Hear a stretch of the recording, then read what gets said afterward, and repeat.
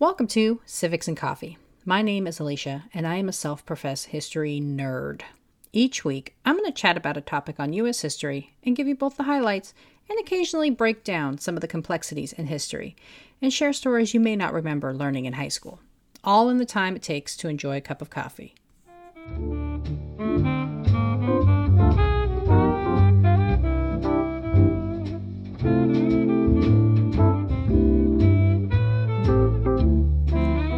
Hey everyone, welcome back. Well, I went and did it. I joined the Twitter. Look for me at CivicsPod. And I plan to do what I've been doing with Instagram and Facebook. Daily history facts, episode hints, and of course, engaging with all of you. So, if it's your thing, look for me. But, getting into this week's episode. An episode that reminds me of a rap song, mind you, but we'll get into that later. Did you know the United States Constitution was not the first attempt at establishing a national government? That distinction belongs to the ill-fated and short-lived Articles of Confederation.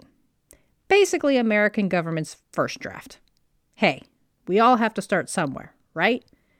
And in terms of drafts, I'd give it a solid C+. Battling the British in the quest for independence, the 13 colonies rallied together to be a united front in their fight. This forced dependency hindered on one shared goal: getting out from under the crown. But once the revolution was over, and the common cause behind them, the supposed united colonies went their separate ways, wanting sovereignty and securing that independence within the Articles, without really fully grasping the impacts of what a decentralized government would mean. So, what were the Articles of Confederation? What did they do? Also, what did they not do? And why were they replaced? Grab your coffee, peeps. Let's do this. The Articles of Confederation came about originally as a way to secure credit and distribute supplies to the Continental Army in the quest for independence. It was not meant to band the individual colonies together permanently, but rather to establish an official pact of friendship in order to achieve a common goal. Although the idea of a confederation, or network of states, had been brewing for quite some time, dating all the way back to the Albany Plan in 1754, written by Mr. Franklin. Benjamin Franklin. Complete side note here, as an amateur historian, I know Benjamin Franklin. Inventor, philosopher, the guy on the C-note, but I feel like I do not truly know him. Perhaps an episode in his honor is in order. What do you guys think? Let me know. But anyways, getting back. At the Congress, Representative Richard Henry Lee called for those present to take up the matter of formalizing the alliances between the states. And just like with the Declaration of Independence, a committee was formed to write up a guide for how the colonies could unite as one. There were 6 separate versions of the Articles of Confederation, including one written by Benjamin Franklin. However, it would be the version written by John Dickinson of Pennsylvania that would gain ultimate approval and ratification. Presented in July of 1776, Dickinson's original document required massive rewrites and was hotly debated. The draft was pretty revolutionary. It included things like the abolition of slavery, a strong central government, and protection for Native Americans. And though the representatives were revolutionary in their fight against the supposed tyranny, they weren't about to share their power with others, and were deeply opposed to any centralized power. After many discussions and edits, the Articles of Confederation was whittled down to just 13 points, with a preamble and a conclusion. Gone were the protections for indigenous people and rights for women. Instead, what remained was basically a confirmation of the already existing power structure amongst the colonies. The Articles officially established the name of the colonies as the United States of America, but the rest of the document proved to be pretty toothless and ineffectual. The members were so concerned about centralized government power that they were committed to vesting as much autonomy as possible into the states. So, what did the Articles say? Well, they permitted for the free movement between the states, provided each state with 1 vote in Congress, and allowed the central government to declare war. The document authorized for the raising of an army by Congress, but put the states in charge of military ranks. The Articles discussed the disbursement of debt, and stipulated debts shall be paid by state-raised funds, however provided for no taxing authority, so Congress could only ask the states nicely for money. This proved difficult when trying to fund the Continental Army. The Articles also prohibited a state or representative from accepting foreign gifts or titles, and no one would be known by nobility. Also included were term limits for the representatives. No rep could serve more than 3 out of a 6-year period. Amendments were allowed to the Articles, but only with the approval of all 13 states, which basically meant each state had veto power. And even regular laws required a bit much, with 9 states required to vote to approve. It's also important to highlight what was not included in the Articles. There were no other branches of government established. This meant no national court system and no executive power to enforce the laws passed by Congress. Basically, everything was based on the honor system, with the hopes that representatives would recognize what would be in the national interest. So, why were the Articles of Confederation so weak? Well, the representatives at the Congress were in the midst of a war against a centralized government power who were attempting to impose their authority from thousands of miles away and without having any true sense of what the colonies were going through. How could they, in one breath, cast off the ills of a centralized government and in the other breath force a strong central government on the new republic? Another factor is the lack of national unity or national identity at the time the Articles were drafted. It was very clear there was but one thing holding the colonies together: the defeat of the British. But people did not identify as Americans. They identified as Georgians, Virginians, New Yorkers, and they were singularly focused on protecting their colony or state. Prior to the Revolution, many states had been self-governing with state constitutions and laws firmly in place, such as Virginia, Rhode Island, and Connecticut. As they saw it, there was no need for a central house of government to impose laws. They already took care of it on a localized level. As Sweet Brown would say, ain't nobody got time for that. Lastly, an argument could be made that the representatives at the Congress just did not have the time to dedicate discussion and resources into resolving some major issues faced when attempting to combine the various states into one nation.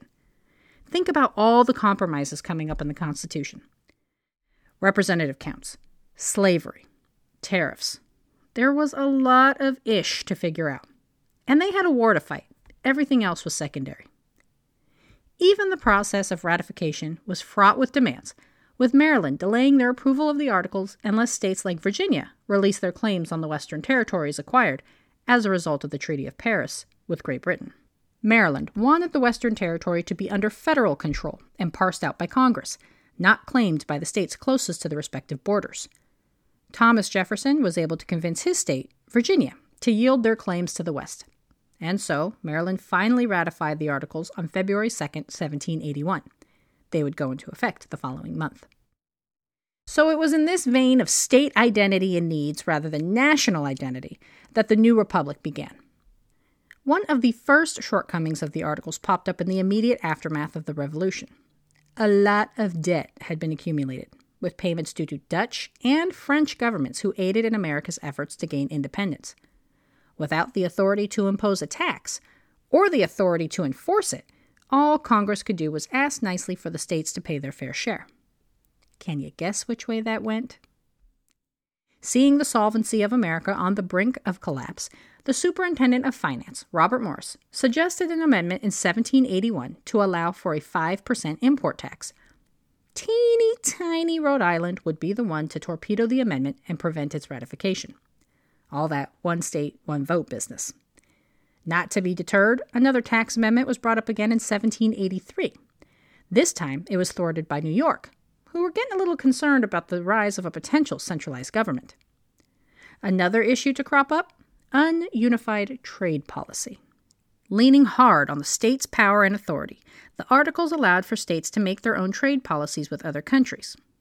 This soon expanded to taxing goods from other states. Of course, this led to disputes between the states, seeing their own interest ahead of the new nation. And without any enforcement power to help resolve the issues, Congress was unable to find a tenable solution. And so the states continued to act as individual nations, printing their own currency, raising their own militia, and collecting their own debts, all without the support or enforcement of a federal government. This isn't to say there was no attempt at trying to fix some of these issues. There were. Twice, in fact.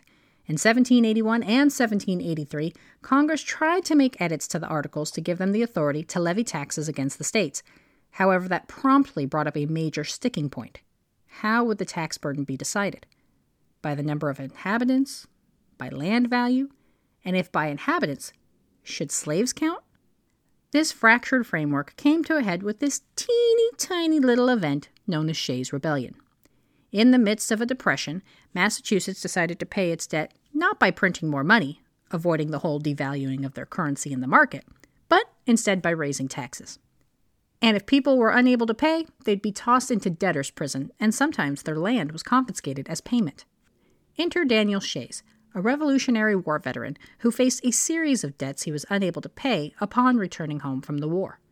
Having served in the Continental Army, Shays was discharged from service without receiving a full payment for his time in uniform. Shays soon realized he was not the only one being squeezed from both ends. A number of his fellow veterans were on the hook for debts they could not pay due to a lack of payment from the government for their military service. And now the government wanted to collect on debts? Are you kidding me? Shays and his neighbors attempted to make a petition at the Boston legislature asking for the end of the state's direct taxation, reduced court costs, and exempting their work tools from the debt process. However, their pleas went unheard.